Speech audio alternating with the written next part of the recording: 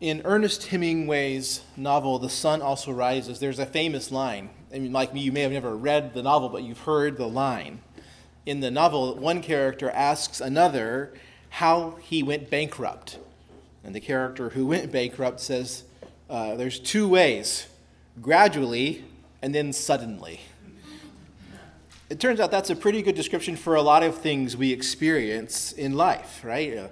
Our health declines, maybe gradually at first, and then all of a sudden, it seems, things come upon us.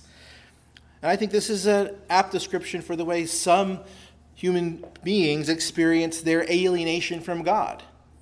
It may seem at first like no big deal, a gradual series of choices that they make in their own wisdom and their own authority, but then there will come a suddenly in which they face the Lord, the day that death and judgment comes upon them. Gradually, then suddenly. I think this psalm gives us an inkling of that. It begins by questioning, why do the nations rage? It recounts the rebellion of mankind against God, and yet it assures mankind that judgment will come, that God is not thwarted by our rebellion, that his wrath is kindled against our rebellion, that we should honor the Son, kiss the Son, lest we perish in the way. The psalm doesn't want us to be deceived by our gradual march away from the Lord. The psalm wants us to know that death may come suddenly, and it calls us to worship. As we look through this psalm this morning, we're going to use a summary statement to understand it and then work through this summary as our sermon point. So here's the summary of Psalm 2. Our rebellion is in vain because the Lord has established his king, his Son, who judges and saves all people. The wise repent and take refuge in him. So we'll work through those statements there. Our rebellion is in vain, that's statement 1, because the Lord has installed his king, that's statement 2. 3, the king is God's Son, the Savior and Judge of all. And finally, the wise repent and take refuge in him.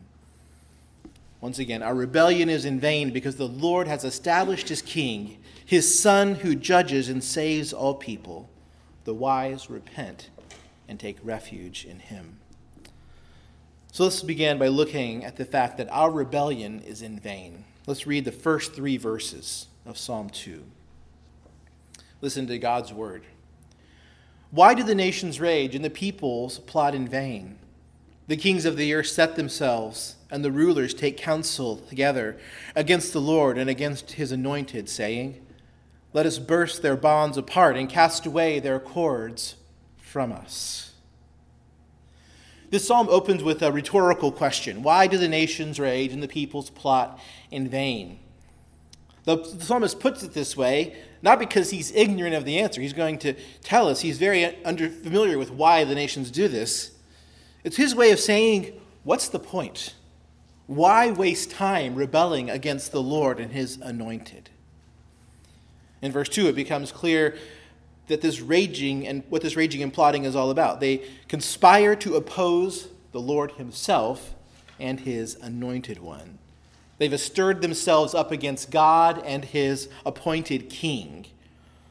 And then in verse 3 of this stanza, we hear from the rebels, let us burst their bonds apart and cast away their cords. It's noteworthy that Christians throughout history have enjoyed using this psalm to quote against their enemies. So one commentator I read noted that Sir Walter Raleigh read this psalm in regard to the Spanish Armada about to attack England. We love to look at the other nations out there. Those are enemies that are raging against the Lord, and we're on the Lord's side, right? So as we read the psalm, one of the pools we're going to experience is who is this about? Who are these nations that are raging? Who are these rebels who reject God's rule? If we think back to what we looked at last week in Psalm 1, we recall that the blessed man meditated on God's word. He delighted in the law of the Lord. The same word that lies behind meditate in Psalm 1 is behind the word plot in Psalm 2, verse 1. So the blessed meditate on God's law, but these men and these kings of Psalm 2, they meditate on their hatred of God. They meditate against the Lord. They mutter about their hatred of the Lord and his anointed king. And this helps us see a couple of things about rebellion against God. First, rebellion is personal. They've set themselves against the Lord and against his anointed one. The covenant name of God is used here. Lord, your Bible may have it in small caps, indicating the name Yahweh, the name that he revealed to Israel on Mount Sinai. So they are against the God who saves Israel and who dwells among his people. That's who these rebels of verse 1 are against. And they're also against the anointed one, it says. Jeff gave us a little bit of intro to that. Anointed one in the Greek language is translated as Christ. And so our English Bibles just transliterate that as Christ. Jesus' title is Anointed One. In the Old Testament, if you read Hebrew, you would maybe recognize the word Messiah. So they rage against the Lord and his Messiah. The Messiah is the one anointed by God in this place to be king, but anointing is used throughout the Old Testament to set somebody apart to serve God. So the priests were anointed.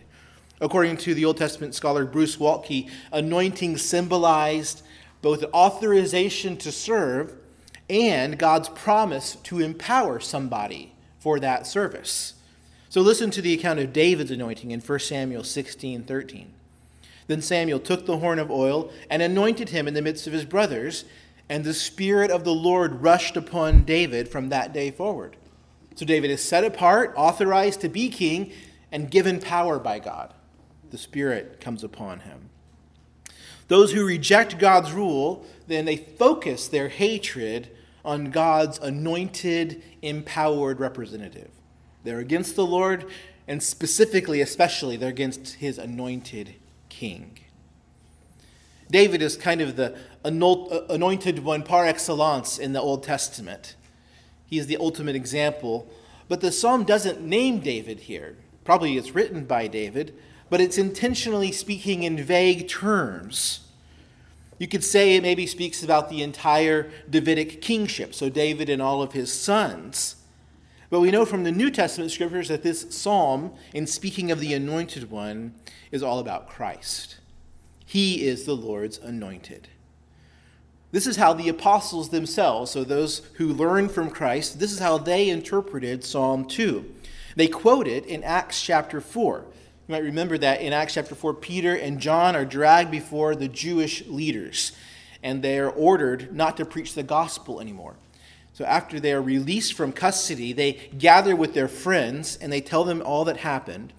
And then Acts 4, verses 24 through 28, records a prayer that these people prayed together in light of what's happened to James and John. This is what they pray. Sovereign Lord, who made heaven and earth and the sea and everything in them, who through the mouth of our father David, your servant, said by the Holy Spirit, why do the Gentiles rage and the peoples plot in vain? The kings of the earth set themselves, and the rulers were gathered together against the Lord and against his anointed. For truly in this city they were gathered together against your holy servant Jesus, whom you anointed, both Herod and Pontius Pilate, along with the Gentiles and the peoples of Israel, to do whatever your hand and your plan had predestined to take place. And now, Lord, look upon their threats and grant to your servants to continue to speak your word with all boldness, while you stretch out your hand to heal, and signs and wonders are performed through the name of your holy servant, Jesus. I want you to note a couple of key questions they answer for us. Who is the anointed? Well, the anointed one is Jesus. They're really clear about that. But it also answers a question I raised a few minutes ago. Who is this psalm about? Who are these nations who rage? Who are these who have set themselves against the Lord and against his anointed? Well, in their prayer, these people say, truly in this city, Jerusalem, there are gathered together against your holy servant Jesus, whom you anointed, Herod, the Jewish ruler, Pontius Pilate, the Roman ruler, along with the Gentiles, so the people under the Roman ruler, and the peoples of Israel. It's everybody. It's Jews and Gentiles and their rulers. They're all represented here. They've all gathered together against the Lord and against his anointed. So this psalm is not one that Jews can read against Gentiles and say, those evil Gentiles, they hate you. This scripture is saying, no, this applies to God's own people who rejected Jesus. It's not something that Americans can use against our enemies or the British can use against the Spanish Armada, right? This indicts all of us. We are all those who rage against the Lord and against his Christ, his anointed one. So rebellion against God is personal. This is something that we often deceive ourselves about. Have you ever found yourself angry? And maybe your spouse or someone close to you says, what are you angry at? Or who are you angry at? And you say, nobody. I'm just angry. I'm angry at my circumstances. I'm just frustrated. Now, no doubt, our lives are filled with frustrations, but when we are in a pattern of sin, we deliberately refuse to connect the dots between our sin and God. We don't want to own up to the fact that our attitudes and actions are against him and against Christ. We don't want to admit that our lack of contentment is a lack of contentment with what God has provided. We don't want to admit that we're grumbling against the discipline that his fatherly hand has brought into our lives. Our rebellion against God is always personal. It's against him. These rebellious people of Psalm 2 are at least clear about that. They're out with their rebellion. They're open about it. Rebellion is personal against the Lord and his Christ. Lest you think, though, that we should admire these rebels in any way, there is another sense in which they are very deceived. When they are given the opportunity to speak in verse 3, they say, let us burst their bonds apart and cast away their cords from us. This is a second aspect of rebellion. It's perverse. It's self-deceiving. It gets things upside down and backwards. Again, consider how the rebels of Psalm 2 compare to the blessed man of Psalm 1. The blessed man delighted in the law of the Lord. We remember last week we talked about how the law can both refer to the rules that God ordained, but also to God's covenant with his people. The blessed man delighted in these things. He delighted in the way God had made a way for sinful men to be reconciled to God through the atonement of the sacrifices. The blessed man delights in the fact that God lives among his people, that they can have fellowship with him. The blessed man delights in the gracious rule of God, but the rebellious view God's rules like a set of shackles. That's what these bonds and cords are referring to. Let us burst their bonds apart. Let us cast away their cords. These would be maybe cords that an enemy king would use to bind someone he's captured. That's how they view God's good rule. They see God's rule as something to be cast off. They believe that freedom and joy lie outside of God's rule. When our hearts are rebellious, that's what we believe, isn't it? That sin will give us freedom and joy. We run away from God. We seek to burst off God's good rule. We call God's good rule shackles, something constraining. We buck against it. We pull against it the way your dog pulls against his leash when he sees another dog, right? So the rebels are deceived. We're deceived by the promises that our world makes to us, that our flesh makes to us, that the devil makes to us. We believe that we know in ourselves what the good life is and how to achieve it. And in our deception, we deny that there will be any consequences for our rebellion. We deny that sin is enslaving. But the psalmist would have us see that all of this rebellion is in vain, is worthless. Rejecting the Lord's rule gets us nowhere. And it's actually worse than worthless, because rejecting the Lord's rule earns us God's righteous wrath. And that leads us to the second part of this psalm. The Lord has installed his king. Rebellion is in vain because the Lord has installed his king. So after we hear from the rebellious, we hear their deceived words as they try to throw off the bonds of God.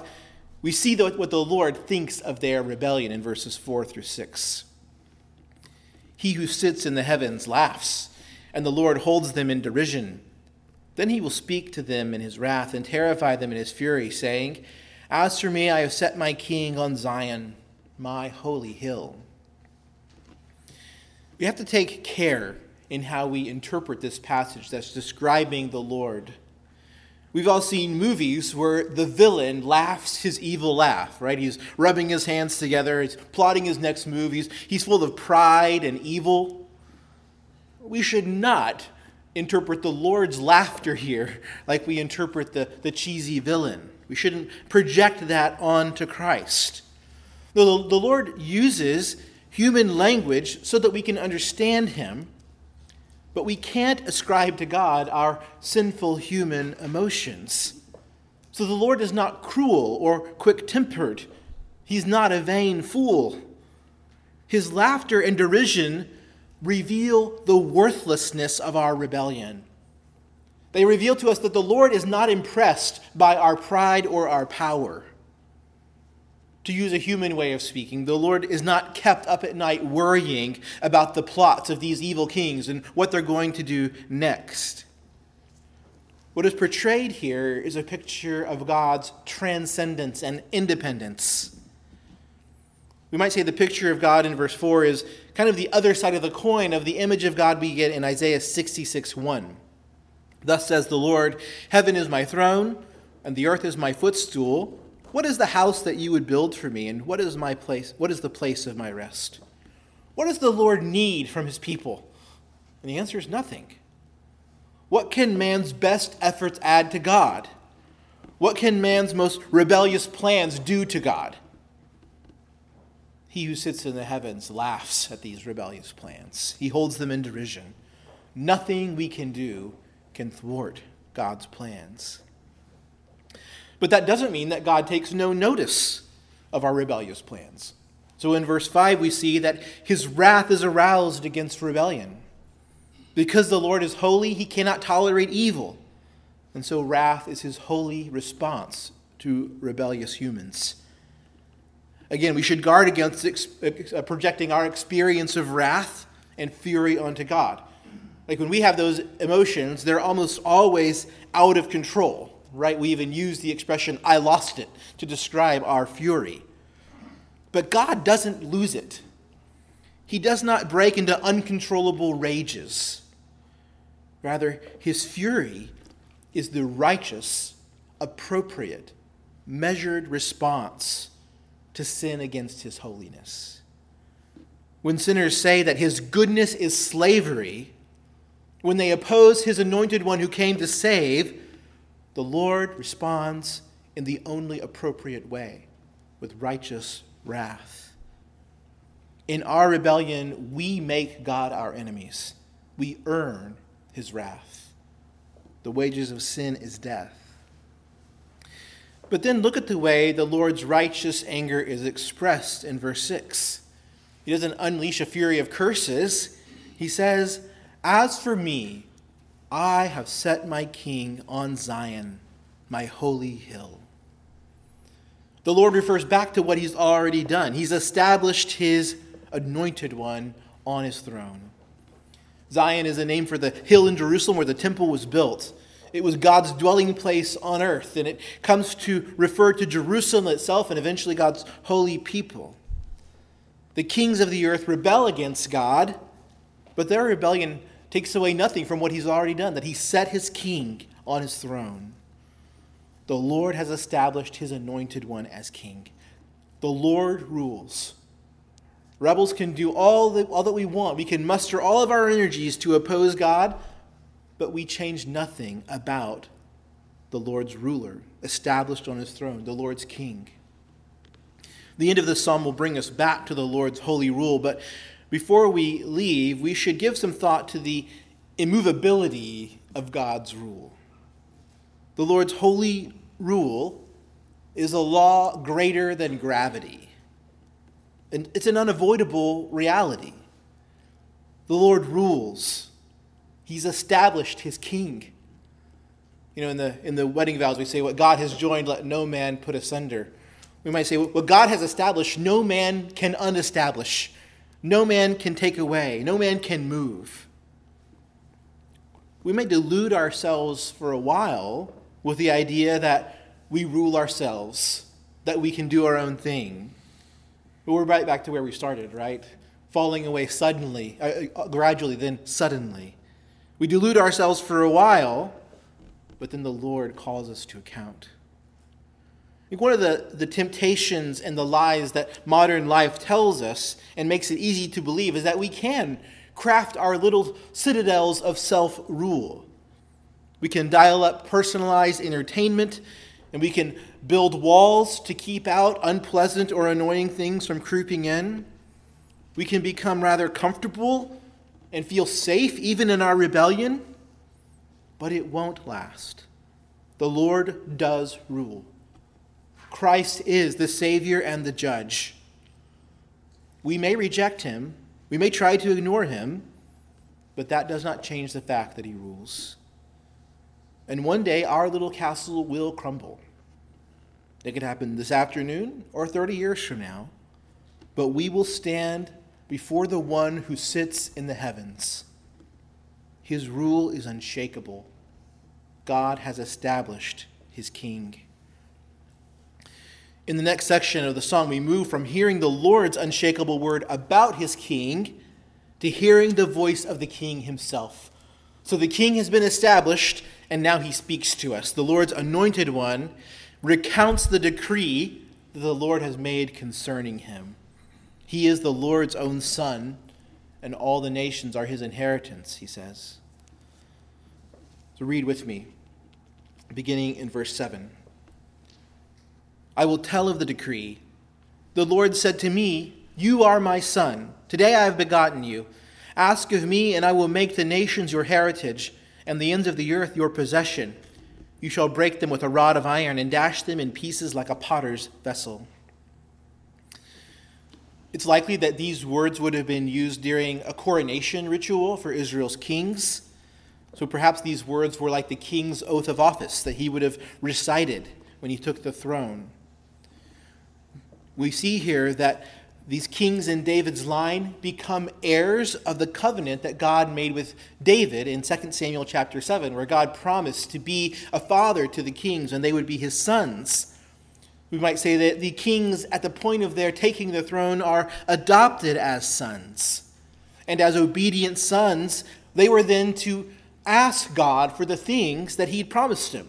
So they were to ask him for the inheritance, which is the ends of the earth and the nations.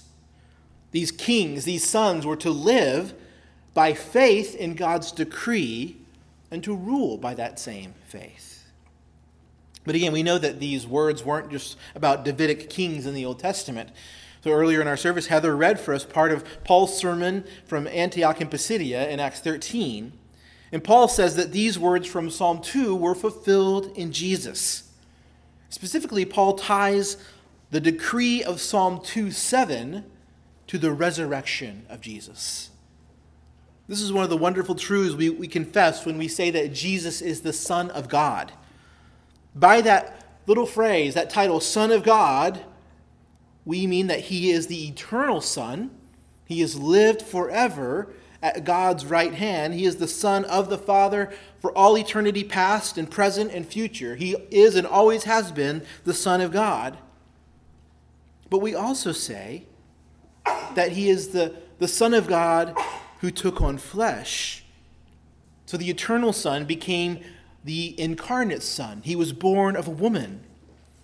And because of his perfect obedience, he lived out sonship as a man on the earth. An obedience that took him all the way to the cross. And he rose from the dead. And Romans 1:4 says that at his resurrection from the dead, he was declared to be the Son of God in power. So by the phrase the Son of God, we can talk about the Son of God in eternity past, who became the obedient Son in David's line, and is now the glorious, exalted Son of God sitting at God's right hand. We see this in Hebrews chapter 1, where Jesus is called the Son of God. None of the angels are given that title, but Jesus is the name that is above every name. We see Jesus praying just before he died in John 17:5, "Father, glorify me in your own presence with the glory that I had with you before the world existed." So since Jesus ascended and sat down at God's right hand, he's been enjoying that glory that he prayed for when he was a man on earth. He prayed for this glory, and now he's enjoying that glory. He's been glorified with the glory that he had before the world began. He is the Son of God, both because of his divine nature, and he's the Son of God because of what he did in the flesh in dying for sin and raising again from the dead. What I want you to see is that the gospel itself is hidden in this declaration about Jesus. The Lord said to him, "You are my son. Today I have begotten you." It tells us about this eternal Son of God who took on flesh and accomplished our salvation, all according to God's plan, and now he lives and rules over all things forever. The rest of this section then tells us about the rights and privileges that Christ earned as the Son. The nations are his inheritance. God gave him authority over the ends of the earth. Here in Psalm 2, that authority is expressed in terms of judgment. He is the righteous judge. He will break these nations with a rod of iron. These kings and rulers of the earth and their peoples who reject the Lord's anointed one, they're going to reap what they sow. They will face the glorious Son with his rod in his hand. So the reign of Christ is bad news for those who oppose him and who do not repent. But here is also good news for Christ, for those who are in Christ. There's good news here that Jesus is the Son. And Paul makes it clear in Acts chapter 13 what that good news is. That Jesus was crucified and risen from the dead, and that makes it possible for forgiveness to be proclaimed. Because Jesus the Son died and rose again. He's able to do for his people, Paul says, what the law of Moses could not do. He frees us from the power of sin and death. So by faith in Christ, sinners are declared righteous, and we are raised from death to life. Enemies who repent and believe in Christ share in the life of the resurrected Son of God. We're given the right to be called children of God.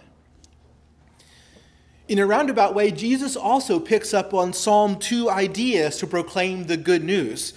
So in Matthew 28, when Jesus is giving what we call the Great Commission, he picks up themes from Psalm 2. Right, we see that this glorious Son is given the ends of the earth as his possession. Well, what does Jesus say when he's giving his commission? All authority in heaven and on earth has been given to me. The glorious Son has received his possession, his inheritance, all authority over the ends of the earth. And what does he do? He doesn't break out his rod of judgment. He commissions his disciples to go and make disciples, baptizing them in the name of the Father and the Son and the Holy Spirit. So the anointed Son of God does not only judge the nations, he came to save them. He is the Savior and judge. The anointed one that the Lord established on his throne in section 2 of the psalm is revealed here to be the one who has inherited the nations. And he uses that authority to bless the nations with his saving work. So Jesus is the Son who rules and saves all people. And this brings us to the last part of the psalm. The second sentence in our summary: the wise serve God with fear and joy. The wise repent and take refuge in the Lord. The wise repent and take refuge in the Lord. Having heard the Lord's word, that the Lord has established his king, and having heard the anointed one declare his glorious rule, the psalmist leaves us with the application of the psalm here. He leaves us with a warning, a command, and an invitation. Let's read verses 10 through 12. Now therefore, O kings, be wise. Be warned, O rulers of the earth. Serve the Lord with fear and rejoice with trembling. Kiss the Son, lest he be angry and you perish in the way, for his wrath is quickly kindled. Blessed are all those who take refuge in him. Again, we see here the application of the psalm. So the psalmist has brought us face to face with the reality of God's immovable rule. He's brought us face to face with the anointed ruler, who is the Savior and Judge, and now he tells us how we should live. And he begins with a warning. Be wise and be warned, it says in verse 10. This is addressed to these kings and rulers of the earth, but it also includes their nations and their people. And as we've already said, this includes all of us, Jew and Gentile alike. This warning is tied to the command, later on, kiss the Son, which means to honor the Son. We should honor him as God's anointed king. And the punchline of the warning is there in verse 12, lest he be angry and you perish in the way, for his wrath is quickly kindled. The way of rebellion is the way that leads to death. Rebellion earns us the wrath of the Lord's anointed. This is another point to draw our minds back to what we looked at in Psalm 1. Look at the way that Psalm 1 ends. If you just scan up to verse 6. The way of the wicked will perish. When we look at these Psalms together, we get a full picture of that way of the wicked that leads to death. It's the way that rejects God's rule and rejects God's salvation. And the two are tied together. Even the law of the Lord reveals God's rule and God's grace. Certainly, the anointed one of the Lord reveals God's rule and God's grace. And so we see that there's a twin rejection. We reject God's rule over us through his law and through his king. But then we take it a step further. Not only do we rebel against God's rule, but we reject the salvation that God would offer us in his Son. If we're tempted to believe that the good life can be found in ruling over ourselves, Psalm 1 and 2 are here to show us how foolish that is. Whatever joy we find outside of Christ, those are the fleeting pleasures of sin. And by doing that, we're turning away from the only one who can save us. And so if you're on that path, be wise, be warned. If you're trying to live your life ignoring God's word or without submitting to Christ, wake up. See where you're going. The judgment of God can break out at any time. You're not promised your next breath. Be warned, lest you perish in the way. Once again, the psalmist tells us of the wrath of God. It says here that it's quickly kindled. Again, this doesn't mean that Jesus is like a touchy, angry person who's likely to fly off the handle. But it does tell us that his anger over sin is perfectly righteous. Bruce Waltke says that God adorns himself with glory and honor when he unleashes the fury of his wrath and human hubris is brought low. If we're walking in rebellion, then we're walking in the way that the Lord opposes. And one day, the blazing glory of God's wrath will be revealed against that way. He will cast everyone who opposes his anointed one into hell. We should be warned. If we've heeded this warning and this call to wisdom, then we see that we are commanded to serve the Lord and kiss the Son, as I said. The way of wisdom and the good life is the life of serving God. And here with these two commands, the psalmist fleshes out what it means to serve God. It means to kiss the Son.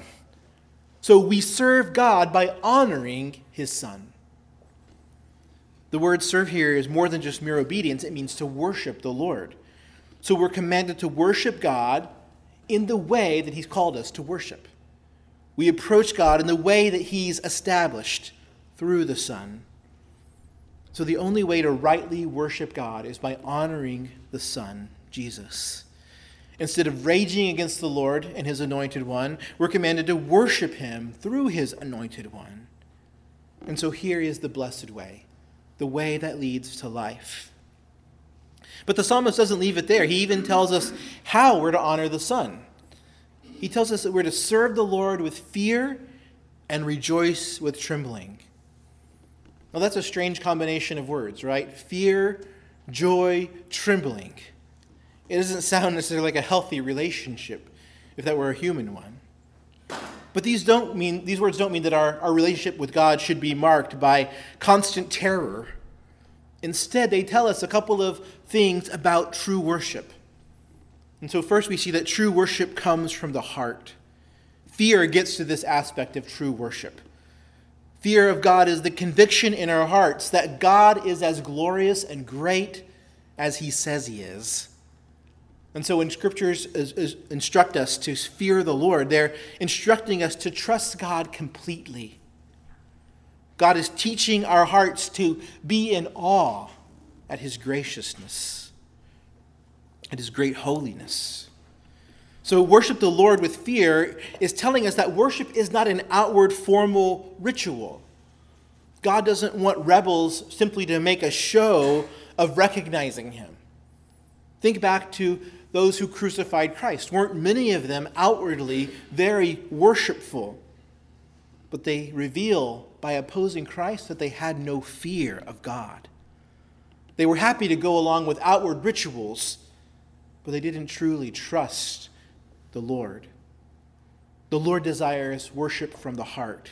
He desires for us to have a conviction that he is awesome, that the Son of God came to bring sinners into relationship with their awesome God.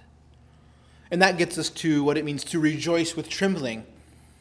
Worship from the heart leads to a true and profound joy, a joy that overcomes and overwhelms all other joys.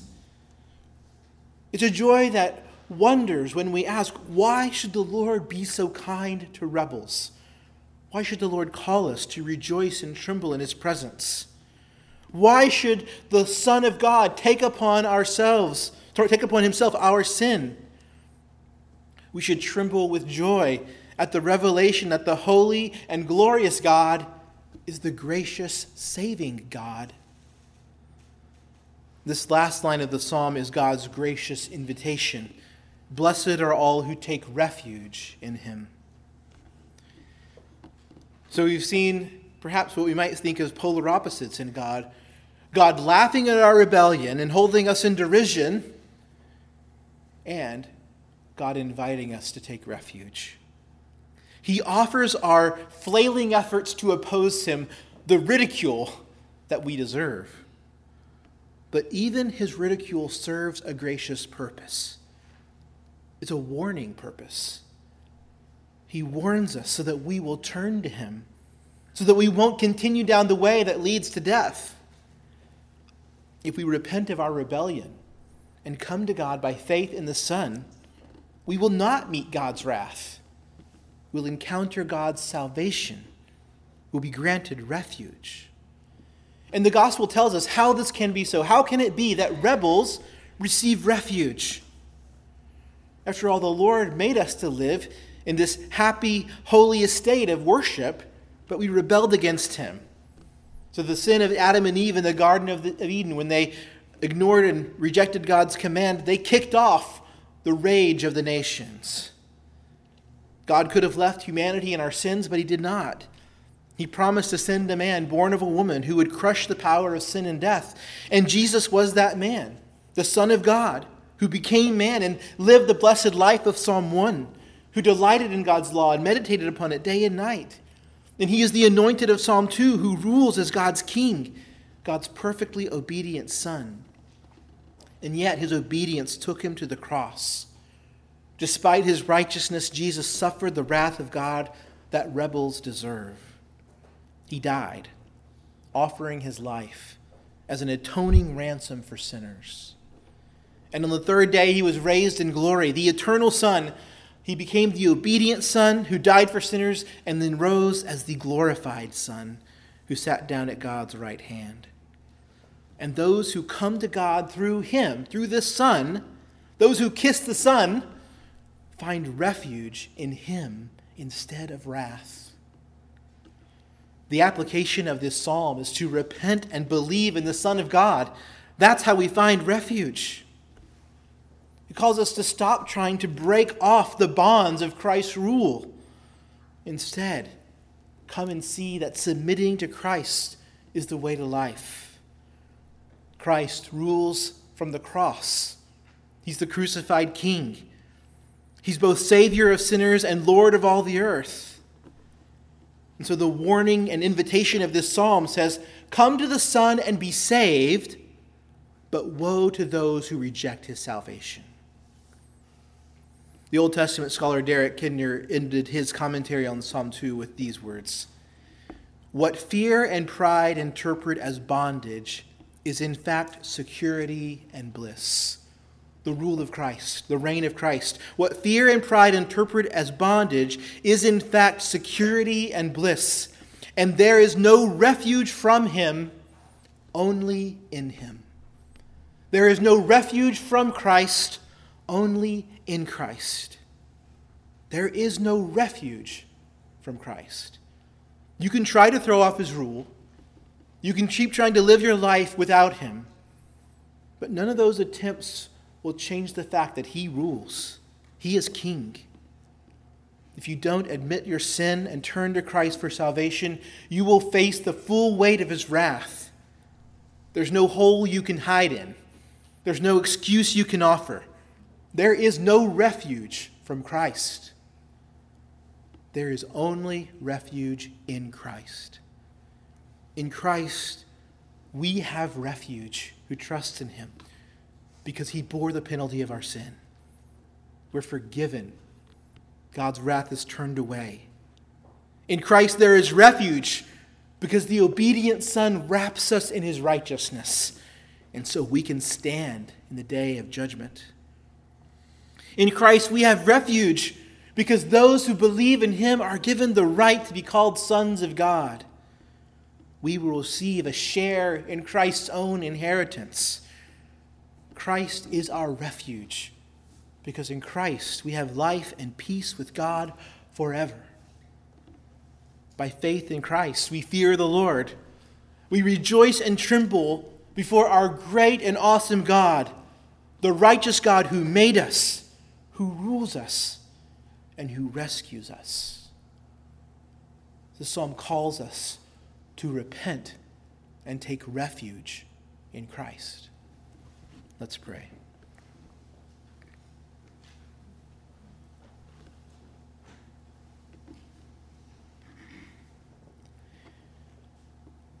Our Father, we pray for eyes to see the glory of our Savior Jesus.